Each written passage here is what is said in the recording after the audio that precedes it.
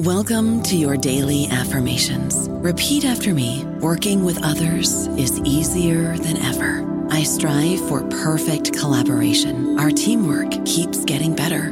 Yeah, affirmations are great, but Monday.com can really get you the teamwork you desire. Work together easily and share files, updates, data, and just about anything you want all in one platform. Affirm yes to start, or tap the banner to go to Monday.com. Welcome to the New Books Network. What do scholars owe their society? Should they try to interact with and influence the general public? Today's guest answers both questions with a definitive yes. Andrew J. Hoffman is the award-winning Holcomb Professor of Sustainable Enterprise at the University of Michigan, with joint appointments at the Ross School of Business and the School for Environment and Sustainability.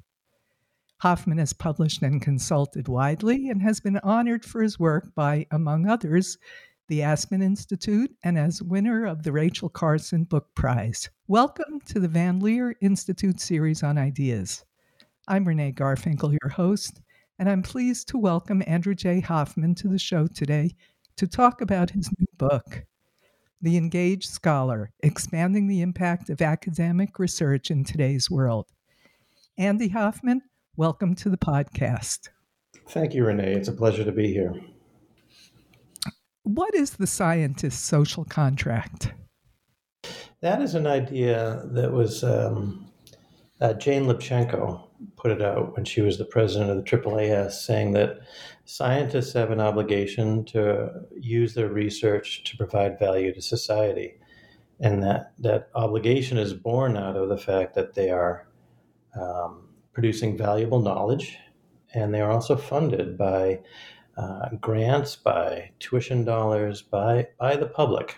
And so we have an obligation to use those resources towards the benefit of society. Well, that makes perfect sense. That's the capitalistic arrangement. We support you, you give something back to us. What does the Rand Corporation consider the existential crisis of our time? Well, I want to begin by saying that it isn't just transactional. There is a moral component here. We do have a place in society as academics, as generators of knowledge, to share them. And that does tie in with the Rand Corporation study. They did a study called Truth Decay. And they had 4 primary conclusions from this report. And I would like to point out, first of all, that's quite interesting that the Rand Corporation did this study. They're basically a Defense Department think tank. But they looked at the quality of discourse around science and knowledge in this country. And their 4 conclusions are, number 1, we are debating facts, which is concerning. 2, we are blending opinion and fact. And I think this is important. I try and highlight this to my students. When you read a news story, how much are they telling you as fact and how much are they telling you how to think about those facts? Number 3, we're distrusting previously trusted sources of information, namely the academy. And number 4, we've never seen this level of confusion, of disinformation, of misinformation, and social media is a big driver of that.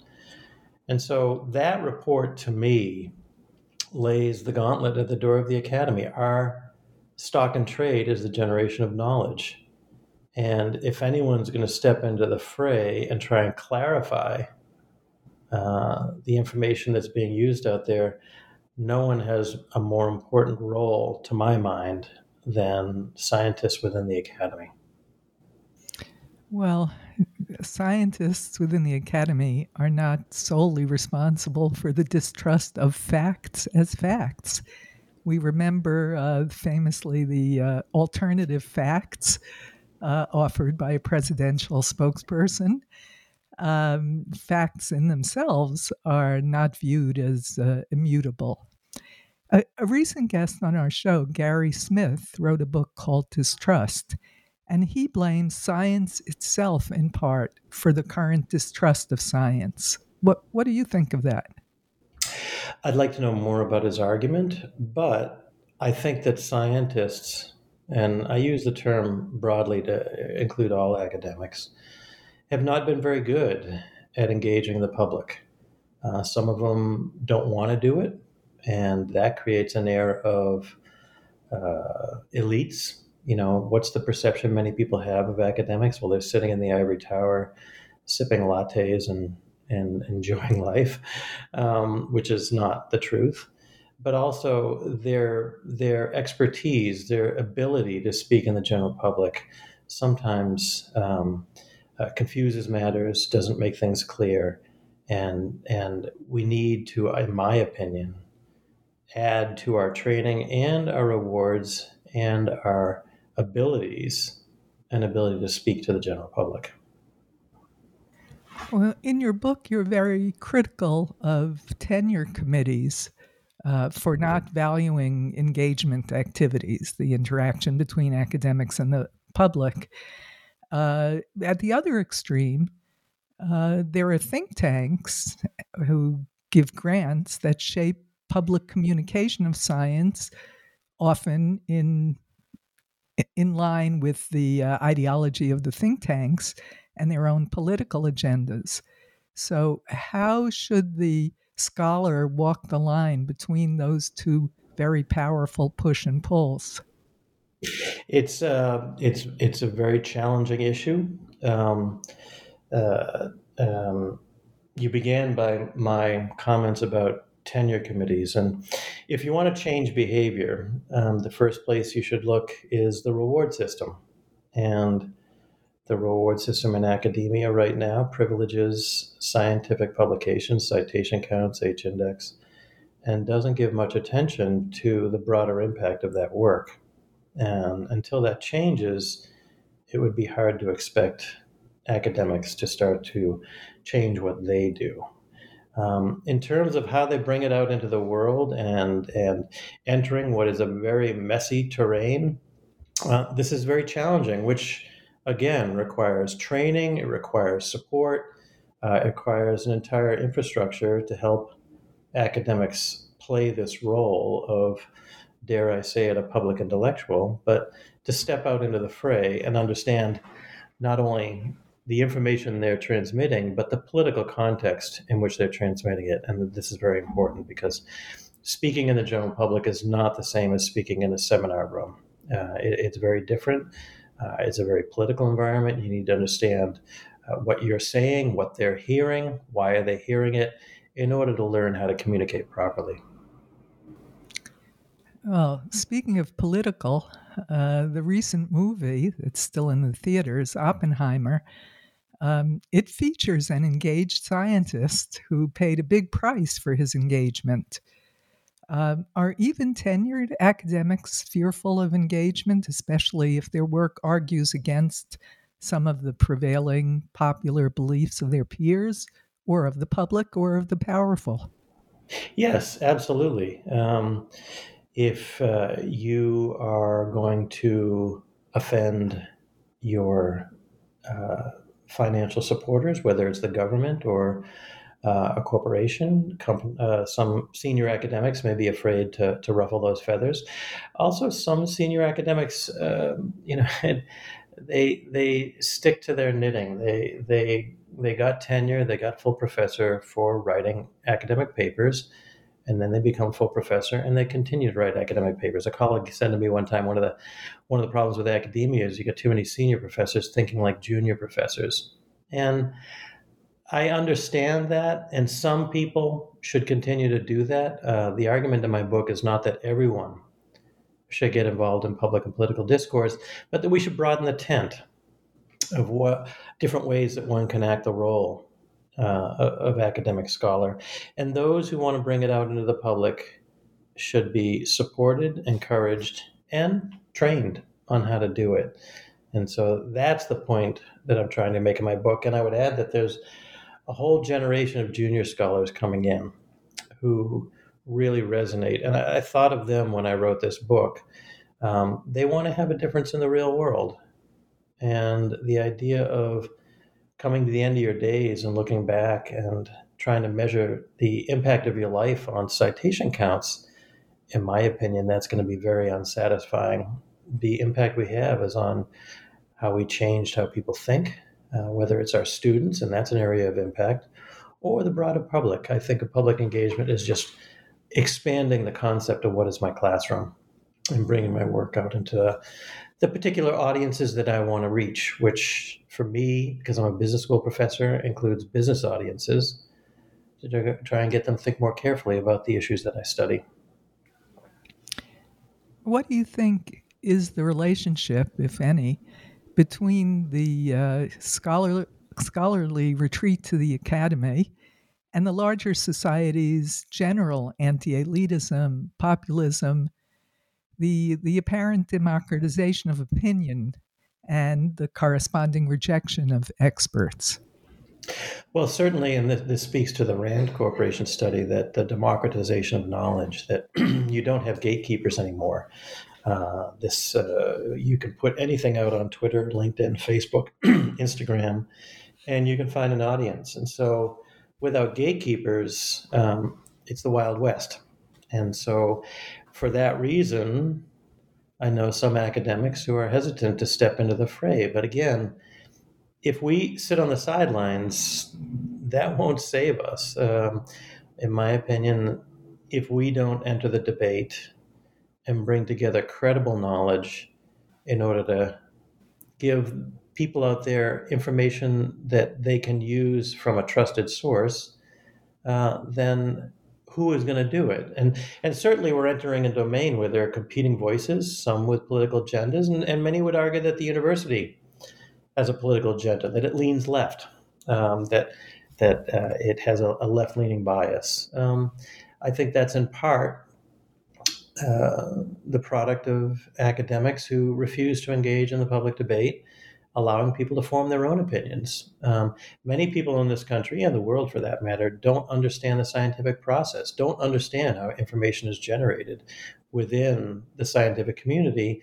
And for that vacuum allows people to insert their own idea about the motives, the tactics, and the ultimate objectives of scientific research.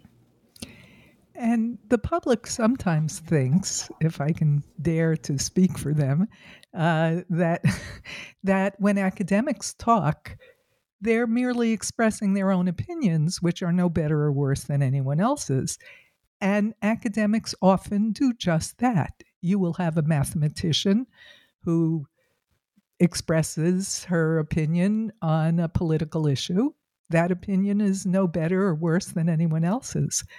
So there's a subtle double edge to the idea of scholars engaging in the public. And you bring up a really important point, and that is, are you speaking in your area of expertise, or you're speaking as a regular citizen? I do also feel some frustration when I hear climate scientists having really strong opinions on certain policies, or economists talking about climate science. If you stepped outside your area of expertise, are you now becoming part of the cacophony? It's a challenge, though. You know, we're told to wear multiple hats, and when you speak as a citizen, speak as a citizen. When you speak as a scientist, you speak as a scientist. In practice, I don't know how you do that, but I think that in the public debate, we should, as best we can, stay within the areas of our expertise to maintain the authority that we have, because we're grounding our statements on a strong body of literature and not just our opinion. Yes, and in recent years, at least in the social sciences, my area, but also in others, there's been what academics have called the replication crisis, that we have a body of work, but when we examine the validity of that body of work, it sometimes doesn't measure up. Is that the same in your field? Well, I am in the social sciences as well, but more in the macro end. But the replicability crisis is a serious kink in the armor that allows people to say, see, the research is questionable, therefore I'm not going to listen to anything they say. and that's the area I think you're speaking to. And we also have issues of data fabrication. Academics are humans just like any other, and we're going to have our challenges. But if you're predisposed to dismiss academic research, you're going to latch on to information that supports that view. And if you're predisposed to agree with academic research, you're going to be more willing to put aside contrary information. And that's the challenge in our world today, is to try and form solid opinions with the overflow of information that's coming towards us, and recognize that nothing is perfect. When, for example, scientists come out with research that challenges the body of knowledge that precedes it, does that mean that scientists don't know, or does it mean that we are open to changing positions based on new information, new research? And I think that anytime there's a shift within the body of literature, people say, see, they don't know. And that's not an accurate description of how science works. I don't know about you, but I'm very busy and I don't have a lot of time to cook. That's why I subscribe to Factor. Eating better is easy with Factor's delicious, ready-to-eat meals. Every fresh, never frozen meal is chef-crafted, dietitian approved, and ready to go in just 2 minutes. You'll have over 35 different options to choose from every week, including Calorie Smart, Protein Plus, and Keto. These are 2-minute meals. Factor meals are ready to eat and heat, so there's no prepping, cooking, or cleanup needed. They're flexible for your schedule. Get as much or as little as you need by choosing your meals every week. Factor is the perfect solution if you're looking for fast, premium options with no cooking required. Sign up and save. We've done the math, and this is important. Factor is less expensive than takeout, and every meal is dietitian approved to be nutritious and delicious. Head to factormeals.com/NBN50 and use code NBN50 to get 50% off. That's code NBN50 at factormeals.com/NBN50 to get 50% off. That's true. That's true. And I think scientists and academics need to make that clear and offer their newest understandings with humility. Exactly. Now, some scholars just love their work. They love to discover, to understand, and they don't feel the need to communicate it beyond their peers and their students. What do you think distinguishes those who feel a mission to share the knowledge or affect public policy, community engaged scholarship, as you call it in the book, or the Carnegie Foundation calls it, from people who just are content to enjoy the beauty of bench science? The point I want to make in the book is that there's room for both, and those who create bench science, basic knowledge, if you want to put it back in the earliest terms, basic versus applied. There's room for both within the academy, but right now the academy privilege is one, basic. I think of myself as more on the applied end. I almost think of it like a supply chain where you have those who are doing basic research and then it moves down the line, and then those who are more inclined to bring it to the public. And I think I stand on the shoulders of those who do that basic research. So that we're all part of an ecosystem that generates knowledge, but I think of my public, I think of my audience as broader than just the academy. Others think of their audience as the academy, and that's great. Again, I'm just trying to make the case that we have somewhat of a monoculture right now, and I want to create more heterogeneity. And talk about those scientists that successfully communicate or even persuade the public. It's a different set of skills. You need to be able to be accessible, be open, be approachable. I think of people like, for example, Neil deGrasse Tyson. Very good science communicator. He has great passion. He can put things in a language that people understand. He's approachable. He's likable. This is not your typical description of an academic scholar.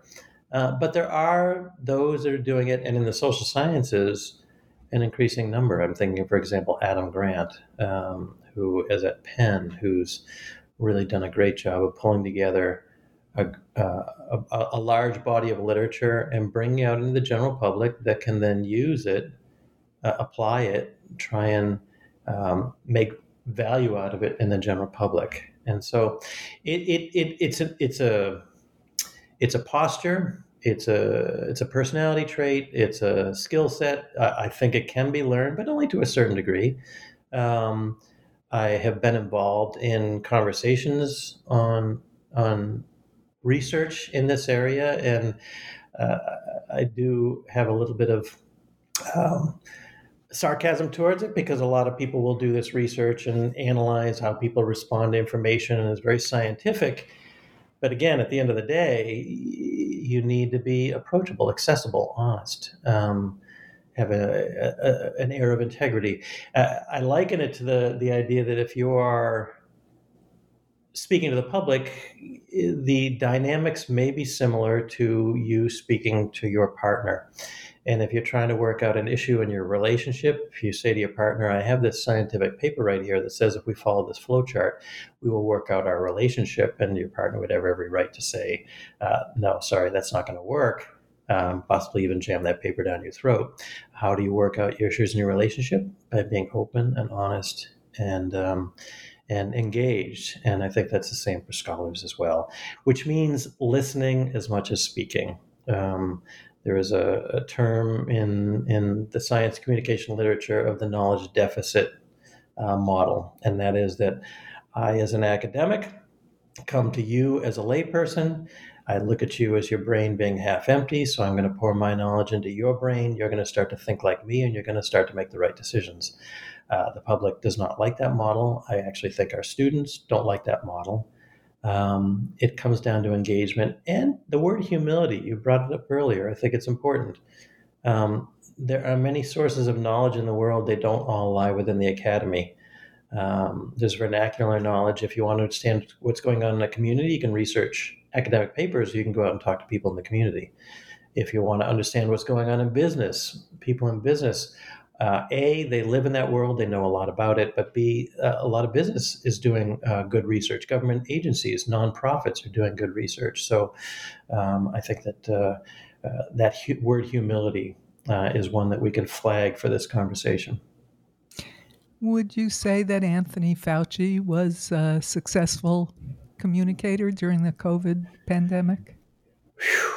That's what an extraordinary set of circumstances to be thrust into communicating on such a difficult issue. So it's very hard to judge him, because the circumstances were just so extreme and so unusual that could he have done things differently? Absolutely. Does that mean he was wrong? No, I'm not so sure, because he had to do it on the fly in a context, again, that was just so extraordinary that he had a lot of history on doing this, so he did the best he could. Would someone else have done it differently? Yes. Would the outcome have been different? Yes. Would it have been better? I don't know. That's a really tough question. Yeah, he really worked at it every day. Yeah, and it was not easy. Not easy. It's interesting. When I first started doing my work on climate change perceptions, why do people disagree with the science, I started getting hate mail. And it was new to me. It was kind of a shock. And my first thought was, well, I should have phrased things differently. And then I realized that's only partially true, because if someone's inclined to disagree with me, no matter what I say, they're going to disagree with me. Phraseology isn't going to help in that circumstance. Persistence will. And so, would he have run into headwinds no matter what he said? I think so. If he had phrased things differently, would those headwinds have subsided? I don't think so. But his persistence, that's the key, I think. You suggest that scientists use techniques such as storytelling, but without watering down the work or inflating their own confidence in it. I understand how that might happen in a clinical science. You can talk about, for example, the increased risk of suicide in adolescents in the States and illustrate it with an example, a story that would be very moving. But how would it work in other fields? Well, stories stick. People remember stories. When I give talks, I try and sprinkle them with stories. I try and open with a story. The story has to tie with what you're talking about, but people will remember those stories. A good communicator is a good storyteller. There's even to the point where I know some universities have brought experts in to teach scientists how to tell stories. I was part of a group with the National Academies called the Science of Science Communication. And in one of our conferences, a central theme was storytelling. And so if you can find a compelling story that illustrates the point you're going to make, I try and use the story and then try and go back to the science to say, what am I trying to communicate with that story? And it does work. It puts it in terms that people can relate to. And so in my work in the social sciences, everyday occurrences, I can try and tell stories that illustrate what I'm trying to get across with the social science research that I'm presenting. And 9 times out of 10, they'll forget the social science research, but they'll remember the story. Right. Uh, what do you think about popular science outlets? The Scientific American, Psychology Today, Biblical Archaeological Review, all of those. Reflect on them for me. Well, I think that we have before us as academic scholars a widening array of outlets, platforms, portals to reach different audiences. When I publish in what we call the A journals of my field, I'm hitting very disciplinary, very theoretically driven scholars. When I aim at the B journals, they're more empirically driven. When I enter or write in journals that are, I think of them as hybrid. So Psychology Today it's science, psychology, but for a lay audience. Within the world of business, we have journals like that as well: the Harvard Business Review, the Stanford Social Innovation Review, the Sloan Management Review. These are all sort of hybrid journals. They hit a particular audience, and then you can get into the more popular media, whether that's I'm just rattling off the top of my head, but Outdoor Magazine or something like that, or even more importantly, the growing number of online portals that we have, whether that's the Conversation or the Monkey Cage or Medium. These are all a widening array of platforms that hit a particular audience, and that gives us as academics an opportunity to say, this is the audience I want to hit, and these are the platforms I will use to hit them. I would add parenthetically that I think an interesting challenge, if you really think about where the intellectual conversation is in our society, it will be in places like The Atlantic, The New Yorker, The New Republic, National Review.